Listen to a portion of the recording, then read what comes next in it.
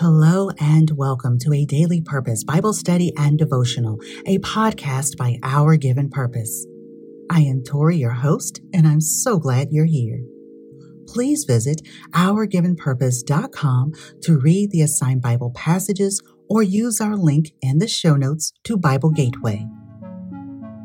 I invite you to connect with me by visiting www.OurGivenPurpose.com, and I hope you will share these podcasts with your friends, family, or leadership teams.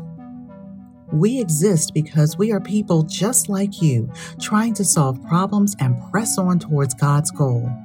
By continuing the process of working out our salvation, we acknowledge our faults, assess blind spots, and generate systems to combat inertia. Our given purpose is more than being driven. It is a mentality confirmed by God's Word.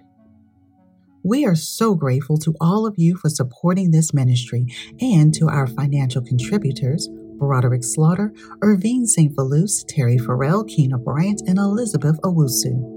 And thank you to the many who have left a tip in the tip jar. Dear listener, I invite you to take a few deep breaths. Focus your thoughts on being present in this moment, and let's listen to what I received from today's passages. Guiding Scripture, Joshua chapter 9, verses 3 through 4. However, when the people of Gibeon heard what Joshua had done to Jericho and Ai, they resorted to a ruse. They went as a delegation whose donkeys were loaded.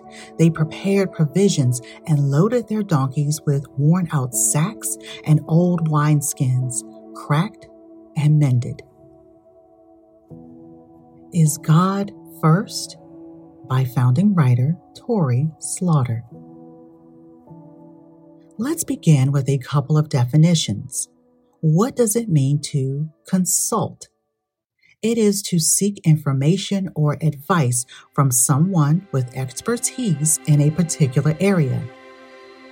A consequence is a result or effect of an action or condition.